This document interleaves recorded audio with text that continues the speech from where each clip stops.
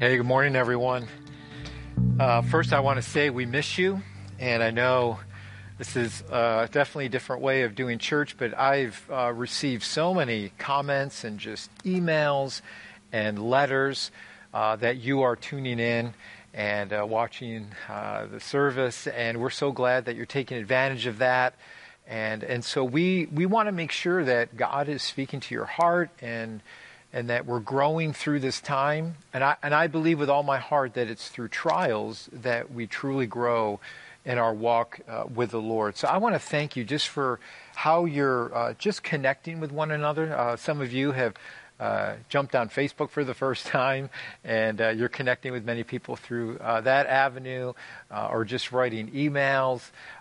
So I am so thankful for that. So thank you for just reaching out and connecting with one another. I was jogging yesterday in my neighborhood, and I ran into somebody from our church, and they told me that someone from our church connected with them. Somebody from our prayer team were trying to connect with people and ask if there's any prayer, and he just appreciated that so much, that someone connected with them and is praying for them. And so I want you to know that I don't want you to feel alone during this time, because I know it's during these times of isolation. Some of you are alone, and I know it can easily feel like you're all alone, but we want to know that we're here to pray for you. So please reach out to us. Please send us an email, reach out to us through our website or through the prayer link, and we want to make sure that you're being prayed for. And so we just want you to know that we love you, that we miss you, and that we're praying during this time. We're praying for just for our medical workers and all those that are just on the front lines. We want to continue to pray for them.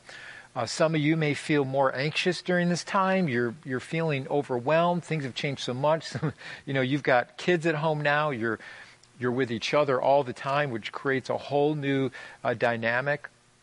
Some of you, it's with your jobs, and it's just, there's a lot of uncertainty. But I want you to know that we can trust the Lord through this time, that He is our provider, that He's going to be with us. So I want to thank you, church, in the way that you've connected during this time and have prayed for each other and have supported each other during this time. So I'm very grateful for that. We're starting a new series, and what I want to do is I want to go through the book of Titus and look at how this book helps us to live a good life or a godly life during difficult times. Or how do I grow in my walk in the Lord during all different seasons of my life?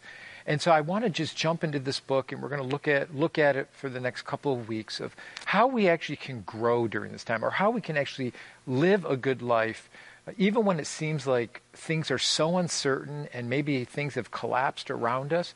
How we can still grow in the Lord, and how God can actually use this for His purposes. And so I want to jump into that, and I want us to look at that.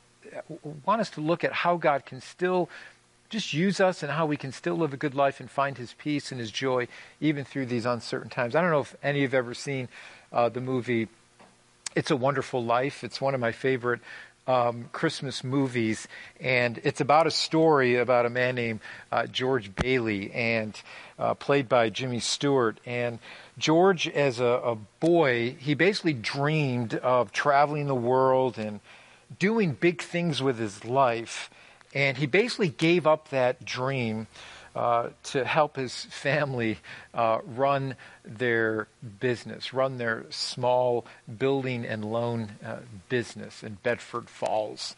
And so there's a point in the movie, what happens is that he's just feeling down about his life, and then his uncle misplaces a large sum of money.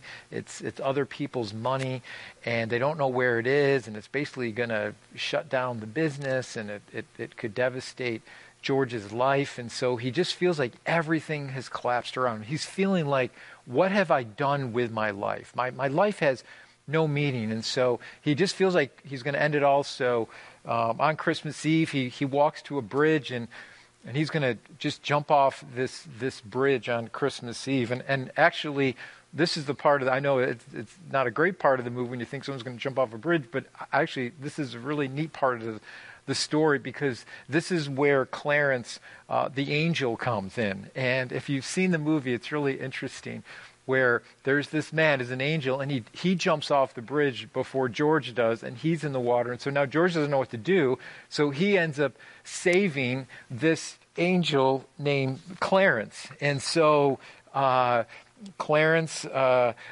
he gets Clarence out of the water, and then Clarence shows George what his life in Bedford Falls would have looked like if he had never lived. And that's the interesting story of this movie, of how George Bailey changed the lives in small ways in that community of Bedford Falls. And so what George has realized is that his life in small ways made a huge difference in the lives of people. And so he came to appreciate that he did live a good life. He actually lived a wonderful life. And what matters most, and this is what George came to realize, is what matters most is not the things that we obtain or the things that we might accumulate in our lives, but what matters most is actually how we live our lives.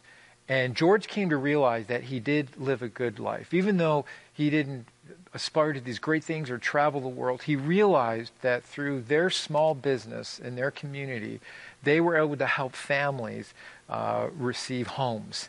And in small ways, he touched the lives of so many people. And I don't want, if you've never seen the movie, I don't want to give away the end of the movie, but the end of the movie is great. And how the community just realized what a great person George actually was, and what a difference he made in the lives of those around him. And that's what I want to look at. How can we live a good life even when we think everything around us has crumbled, or we feel like, am I making a difference in other people's lives? And the Apostle Paul, what he does is he writes this letter to Titus, and that's the name of the book. The book is called Titus.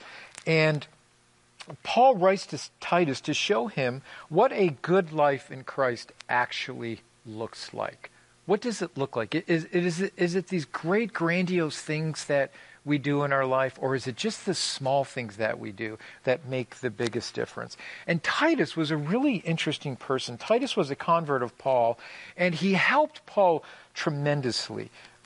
What Titus did is he did the hard jobs in the churches. Titus worked with many dysfunctional churches. He did the hard work many times. He did the messy work, and Paul really appreciated Titus and his hard work that he did for the churches. I don't know if you've ever seen the show Dirty Jobs, but they just go and they look at the dirtiest jobs in America and how difficult they are and the people that do them. It's just a really interesting show if you've ever seen it. That was kind of Titus. He kind of just did the dirtiest jobs in the church, and he worked with very difficult churches, but he was faithful. And Paul recognized this. And Paul actually writes a whole letter to Titus and to instruct him and to show him what a good life in Christ truly looks like. So Titus helped the church in Corinth, which was a very difficult church, and they had a lot of issues, a lot of problems. And so we helped that church. Titus hand-delivered the letter of 2 Corinthians that was written by Paul. Titus also helped raise funds for the hurting church in Jerusalem that just needed help, and they were under persecution, and Titus helped them. Titus also combated false teachers who were infiltrating the church at that time.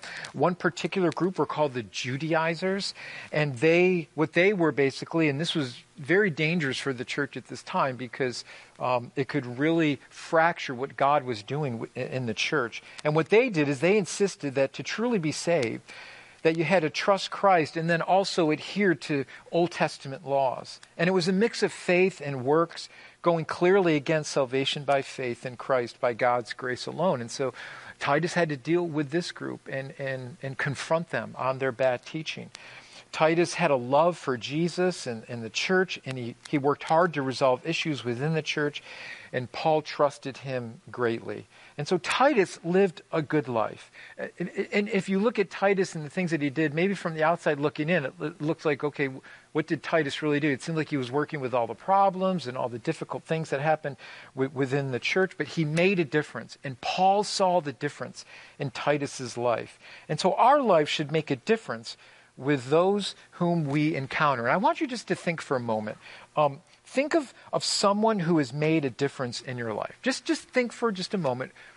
Is there someone that you can go to right away when you think, man, this person really made a difference in my life? And think about how did they impact your life? What did they do? What did they show you? How did they impact your life that made a difference? And how did they make your life better? What are some things that they did that actually made your life better? I can remember when I was a junior in high school, one of the most difficult classes for me was math. Algebra was a nightmare for me. And when I took algebra in ninth grade, I had a teacher that just had difficulty explaining algebra. And for someone that couldn't understand all the steps, I was completely lost. And then my parents switched teachers, and I got another teacher who helped explain it better. And I did make it through algebra. I always remember that I got a 76 on my Regents final, so I passed. I had a 50 going into midterms. It was a miracle that I passed algebra. So the next year I had to go into geometry, but I had the same teacher, so they helped me through geometry. And then my junior, I had to take trig. God help us, I had to take trig. And so we're all in the class, and there's a teacher there, and his name was Mr. Carter. And Mr. Carter he goes, I'm going to give a quiz, and first day of the class, and if you fail, everyone that fails is going to go to Math 12. So I'm like, okay, I'm in Math 12 and just basic math. I'm just going to get my math credits out of the way, and I'm out of here. So we take the quiz, and I didn't pass. And there's some other students that didn't pass either. So he says, okay, all you guys are going to go to Math 12. So I'm picking up my books, and I'm going to Math 12 and just get my math credits out of the way. And Mr. Carter looked at me and he said, no, Barden, you're going to stay. And I'm like, Mr. Carter, I didn't pass. He goes, no. He goes, I think that you can pass this class. I'm like, you're crazy. Let me show you my algebra scores, because they weren't good. He goes, no, I think I'm going to have you stay after school. I'll work with you through it. Mr. Carter helped me to pass trig. It was a miracle. But I always remembered him. I always remembered him, that there was somebody that actually took an interest in my life and actually believed in me and had confidence in me that I could pass this. And I was so insecure with my math skills.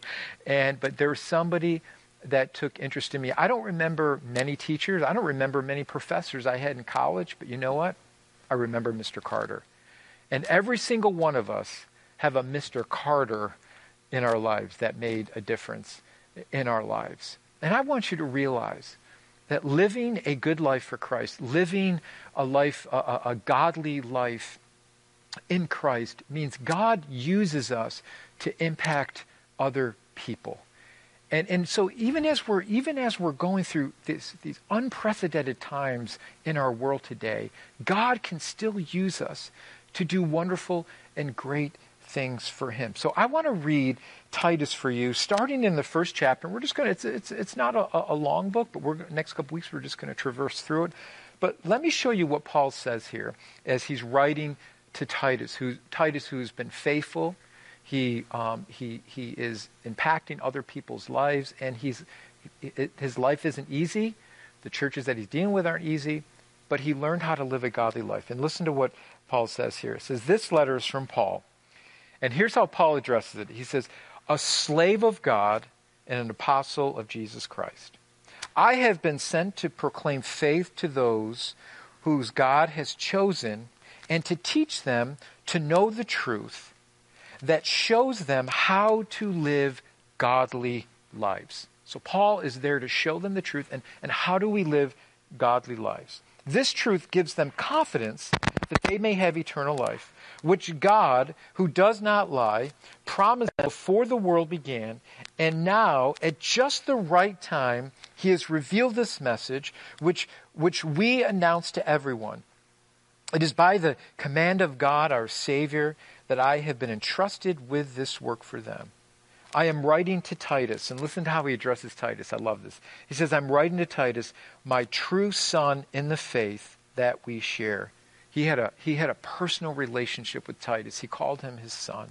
May God the Father, and in Christ Jesus our Savior, give you grace and peace. And so this is how Paul addresses his letter. He wants to show them how to live godly lives, and he addresses this letter to his son in the faith, Titus. And Paul wanted his listeners to know the truth and to seek the truth, and knowing this truth would help them live a godly life. So here's the thing I want you to understand.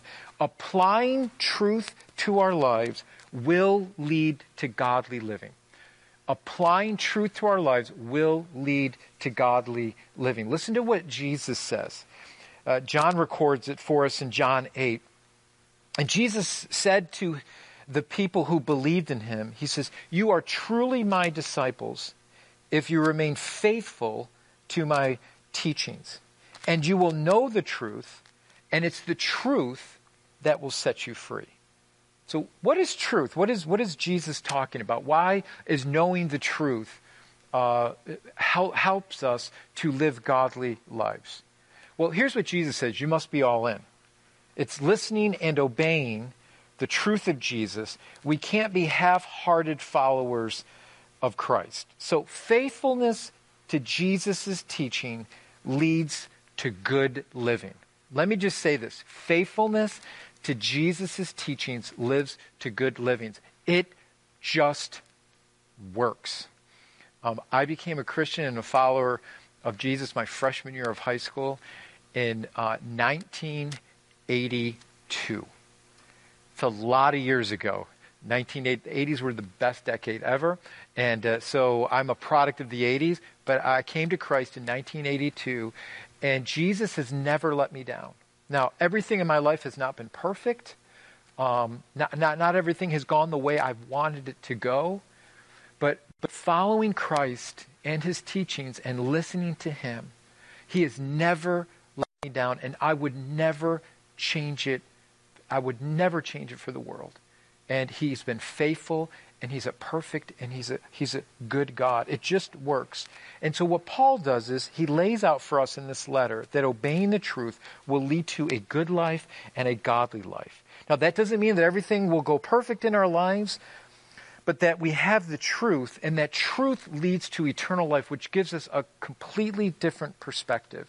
So the theme of Paul's letter is very clear. He says this: belief and behavior go hand in hand. Belief and behavior go hand in hand. So if I believe the truth of Jesus and I follow his teachings, then it's going to translate in the way I live my life.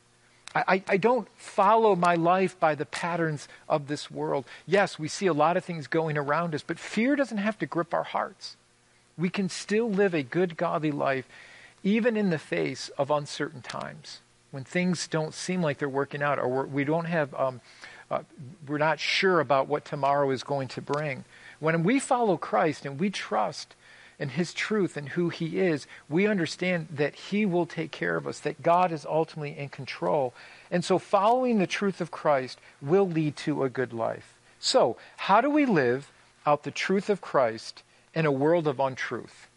How do we live out the truth of Christ when we see so much brokenness in our world today? Well, let me give you some context to Paul's letter here, and hopefully this will help us.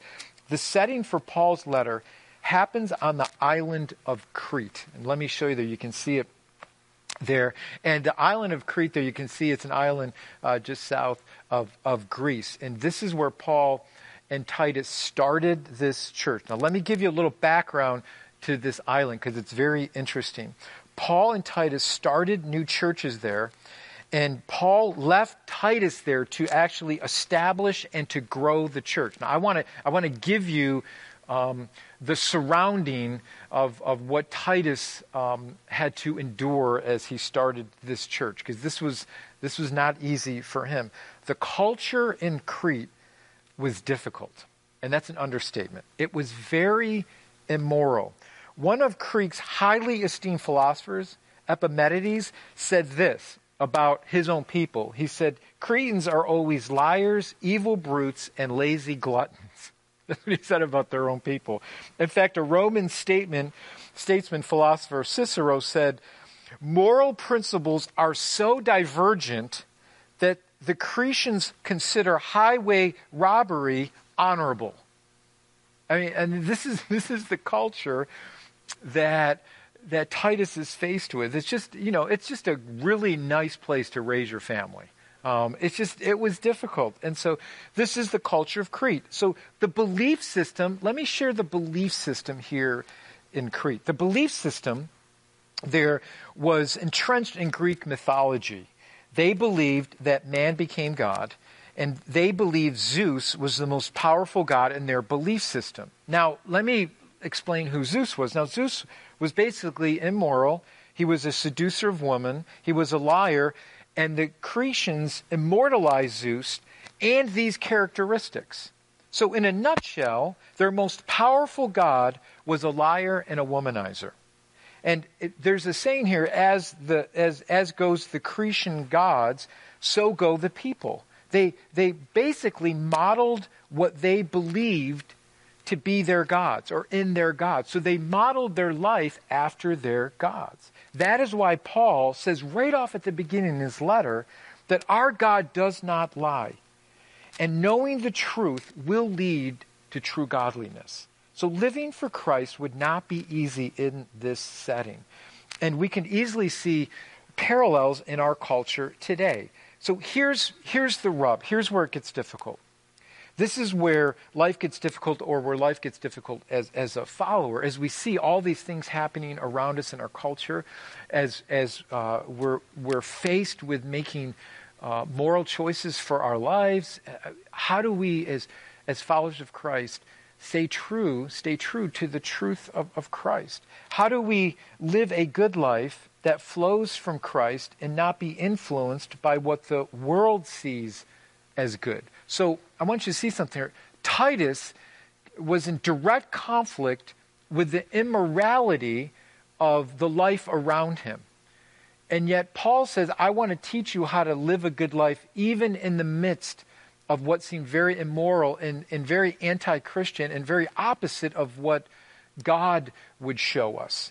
And so that's why we need the truth. The truth will help us. It will help us to navigate through all the things we see in our world today. The truth will help us not to turn to fear.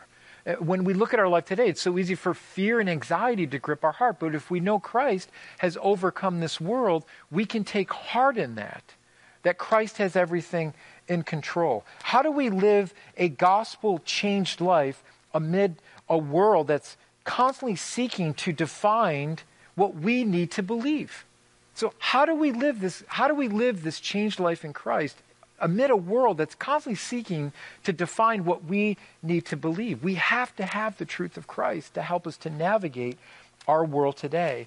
And that's what we'll discover as we dig more into this letter to Titus. But I want you to notice how Paul starts his letter. And this is how we navigate through our world today. And this is how we can, even in the midst of COVID-19, and the things that we see quickly changing in our world today, this is how we can correctly navigate our world today. And I want you to see what Paul says on how to live a godly life. Paul first starts out his letter by saying that he's a slave of God and an apostle of Jesus. The minute Paul writes this letter, he starts this letter, he doesn't say that I'm first an apostle, where he says, look at me, I've seen Jesus and I'm an apostle, and he starts throwing titles around. He first says that he's a slave of God. A slave of God and then an apostle of Jesus. So where does a godly life start? Well, living the godly life that is Christ-centered starts with servanthood. And this is where Paul started his life. He started with servant. He was first a slave of God. Paul first calls himself a slave of God, that his calling to be an apostle was second to that of being a slave to Christ. Paul absolutely got it right here, and so should we.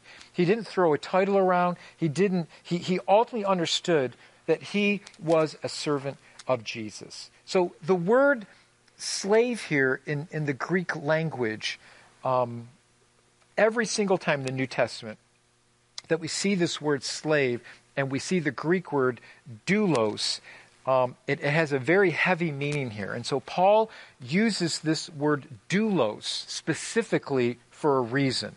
When the word doulos is used, it means slave. And when we think of a servant, we think of someone who's hired to do something. But that's not the context here. The word means someone who is actually owned. And so by using this word, Paul is saying that he is under the complete authority of Christ, that he is not his own, that he was bought with a price, and through Christ Jesus and his very own life, he was purchased. So Paul's allegiance is entirely in Christ. Jesus is his model. And so Paul's message was this: if we've embraced the gospel message, then it will transform the way we live. And what it does is, in order to lead a godly life in a world that seems so difficult to live that way many times, as in Titus, as we see in Titus living on the island of Crete, what Paul is saying is the way we navigate our world today is that we have to walk in humility, that we have to see that we're first servants of Christ, that we are his slaves. And Paul actually served these churches. What made the difference in Titus's life is that he was serving these churches out of his love for Christ. That's why he could live a good life. That's why he could continually serve Christ, because he was ultimately Jesus' servant. He was ultimately serving Christ, and ultimately he was his slave. And so the gospel message is what authenticates, it's authenticating the world we live in, no matter how difficult it might be. And so, as we know, through trials is going to reveal who we truly are. And so we are going through a trial right now. We're going through a trial right now. And so instead of running to fear and anxiety, even though it's real, even though we're all going through it, we need to run to the truth of Christ and who he is, and not allow our circumstances to dictate how we're living our lives. So here's what I would say is, listen, life has changed. And I have 6 people in my house. 6. And you're with people all day long, right? You're getting to know each other really well. Parents with kids, your kids are home. You're teaching them. You've got to do schoolwork with them, and you're with them all the time. And so we see all our flaws, right? We see all that stuff begins to come out. Married couples, you're with each other, and you start to see all those flaws. And I would say this is a great opportunity for God to work on us and to show us how to live a godly life, even in difficult circumstances. And I think that it's good for us to get out of our comfort zones. And this is causing us to come out of our comfort zones. And I think that God can use this. And so the way we work through this is to run to Christ in his truth and say, Jesus, how can you teach me through this? What are you showing me in my life? What are things that can change in my life? The character George Bailey, what he ended up doing and what he ended up realizing in the end of his life is that what really mattered were the relationships that he formed with the people in his community. Not so much him going off into the world and doing great things. He did great things right in the midst of his own community, and people saw the difference that he made in his life. He realized his life did matter, and using his life to serve others was the most important thing. And so I want you to realize is as we are distancing ourselves and we're working through COVID-19, and as we're wanting things to get better, and we're wanting people to work through this and to bring healing for people that are sick, praying for those that have been directly affected through this with all the deaths. As we're working through this, I would say, God, work on those things in my life that you are trying to bring out of my life so that I can live a godly life for you. And I believe with all my heart, if we allow Christ to do this during this time, his truth will be spoken to our heart. There was just a really interesting statement that I read by a man named Lance Witt, and it really helped me to concentrate on the right things. Because what happens is when you're with someone for a long period of time, as we are now with COVID, as we're sheltering in, and maybe you're with your family for these long periods of time, what we're going to start seeing is the flaws in each other's lives. Can I get an amen? You're starting to see some of the flaws in each other's lives, right? And I think I was jogging the other day around my neighborhood, and I think I saw a mom on top of her roof. I don't know if she was getting ready to jump. I don't know what was happening there, but we were trying to talk her down off the roof, right? I mean, we need a lot of patience during this time. And this was something I read from Lance Witt that I thought was really insightful. And he said this. He said, we all have a front stage life and a backstage life. The front stage is that public world. It's where we're noticed, where the spotlight is on us. It's where people applaud and affirm us. On the front stage, everything is orderly, neat, and in its place. It's where we put the most time and effort because it is what people see. He goes, but we also have this backstage life. And the two are connected. The front stage is our public life, and the backstage is our private world. The backstage is always dark and usually messy. The audience isn't allowed there. Backstage has no spotlight and no glory. What happens backstage facilitates and empowers what takes place on the front stage. If we neglect the backstage, eventually the front stage will fall apart. And here's what I see about that statement. Trials will expose the backstage of our lives. And I want us, as we're going through this trial, I want God to expose or allow God to expose maybe some of the things that are in the backstage of your life, the private area of your life. And when you're around someone for a long period of time, you can kind of start seeing the backstage of their life. And this is where God wants to go. And I believe if we can allow God to go and bring truth to the backstage of our life, it will change everything. I think what happens is we can show people the front part of our life and everything's neat and it's order, but you know what? When we go on the backstage, we're all messy, and we all have our fears, and we all have things that are bothering us, and there are things that God needs to deal with. And I would say to you, as me too, to allow God to go into the backstage of your life, to reorganize that backstage. And allow God to speak to you. All these things we're going through, the trials we're going through, is going to bring out the things that are lacking in our lives. So if it's trust, it's going to bring that out. If it's fear, it's going to bring that out. If it's anxiety, it's going to bring those things out. If it's our spiritual life, and where was our spiritual life before COVID-19, it's going to bring out what we're really trusting now. And so what I would tell you is, if you're going to live a good life and a godly life in Christ, I would heed the words of Paul and allow the truth of Christ to speak to our hearts. So I would tell you to take advantage of this time and dig into God.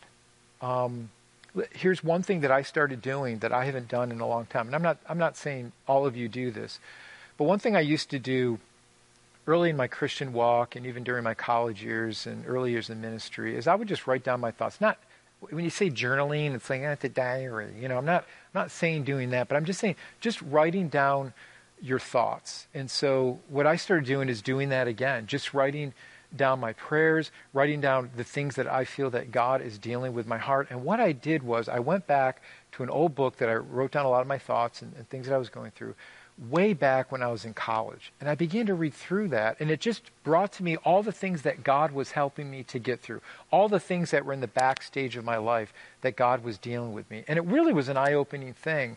And I think it's just one way that we can allow God to have access into our hearts and our lives to help us live a godly life. Listen, what this can do for us, what COVID-19 can do for us, is give us stronger roots in Christ if we allow him to do it.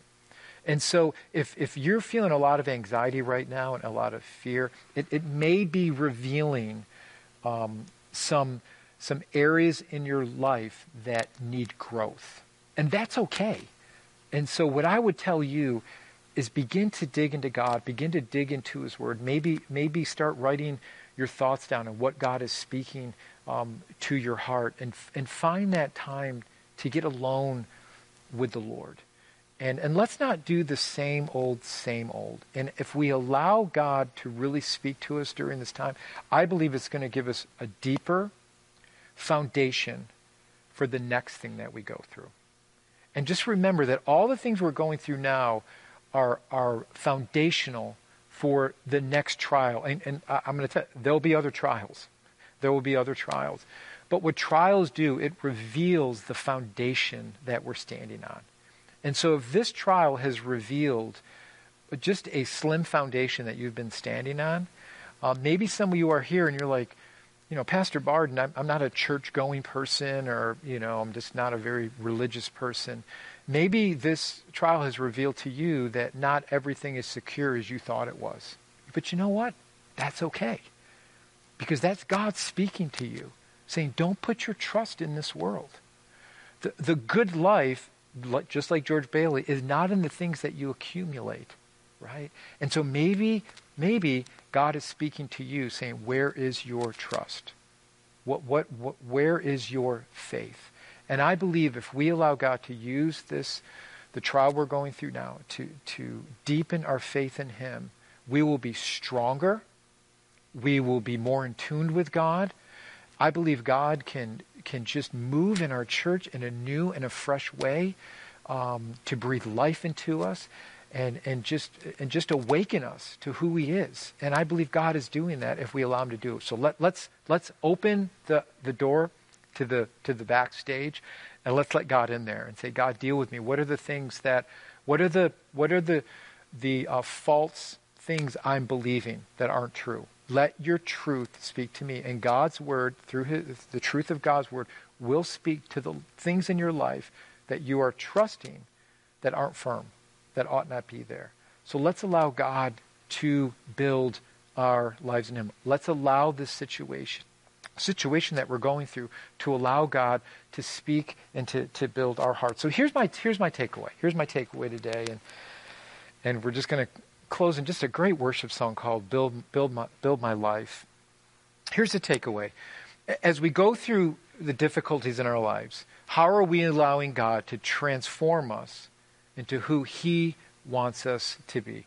How are we allowing these difficulties in our lives? How are we allowing God to transform us into what he wants us to be? So here's a couple action points I want you to do.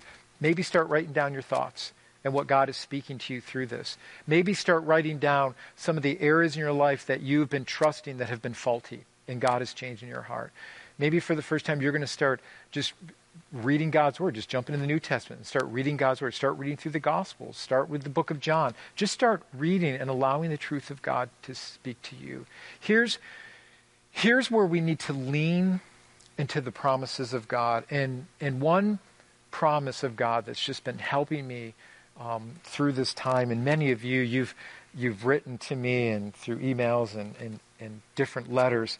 I've been hearing this one psalm over and over and over again, and this is one psalm that's been speaking to me, and it's Psalm 91. And let me just, as the band comes and as we sing this last song, let me read to you what Psalms 91 says. Just the first couple verses. It says, "He who dwells in the shelter of the Most High will rest in the shadow of the Almighty, and I will say of the Lord, he is my refuge and my fortress, my God, and him who I will trust." Are you trusting the Lord today? Are you running to him and his fortress today? He will give you his peace when we run to him. And so just start implementing maybe some of these things into your life and allow God to have you build your life on a firm foundation. And listen, we will make it through this. But let's not waste it. Let's not waste it. Let's allow God to do something deeper in our hearts and deeper in the life of our church. And for those of you that are listening, that maybe you're not a church-going person, maybe God's speaking to you to say, what are you building your life on? And let me just say this, that Jesus conquered this world for us. And when we put our hope in him, we have a sure future and a sure foundation in him that we will be with him one day. But there's nothing in this world that can take that away. So let me pray for you, and let's just ask God to help us and to put our trust in him today. Father God, we just bow our hearts before you today, and I just thank you for this time and just digging into your word, God. And I thank you for the example that we have in the Apostle Paul and Titus of them living their faith out before you in very difficult times, uncertain times. And Lord, we need you today. And I pray for anyone that's listening today that just, they feel like their life around them is just crumbling. And I pray that they would just put their hope in you, Jesus. That they would call out to you. And I thank you, Jesus, that you're the way, the truth, and the life. And that our future in you is secure and nothing can take that away. And so, Lord, help us to take this time that we're going through now to build our lives on you, to give us deeper roots, a more solid foundation in you. So that, Lord, whatever we may go through in the future, we have this solid foundation that we can look back and say, God, you got me through this and you helped me to grow through this, and you're going to be faithful to allow me to get through this next trial. And we thank you for your faithfulness. And through all of that, we can still say we can live a good, godly life in you, even though things around us may not be ideal. We love you and we thank you for your word. Help us just to keep following you and trusting you through this. And I pray for anyone here today that's just anxious and fearful, anyone who's battling this virus, God, those who have family members in the hospital or who have faced death. God, I pray you'd comfort them, that you would be with them, that you'd strengthen them. We thank you for our healthcare workers and all that they're doing to bring health to those that have been affected by this, Lord. We thank you for them. We love you. We thank you, Jesus. And we thank you that ultimately you are in control. And we just want to be careful to ask all these things in Jesus' wonderful name. In Jesus' wonderful name. Amen. Amen. God bless you.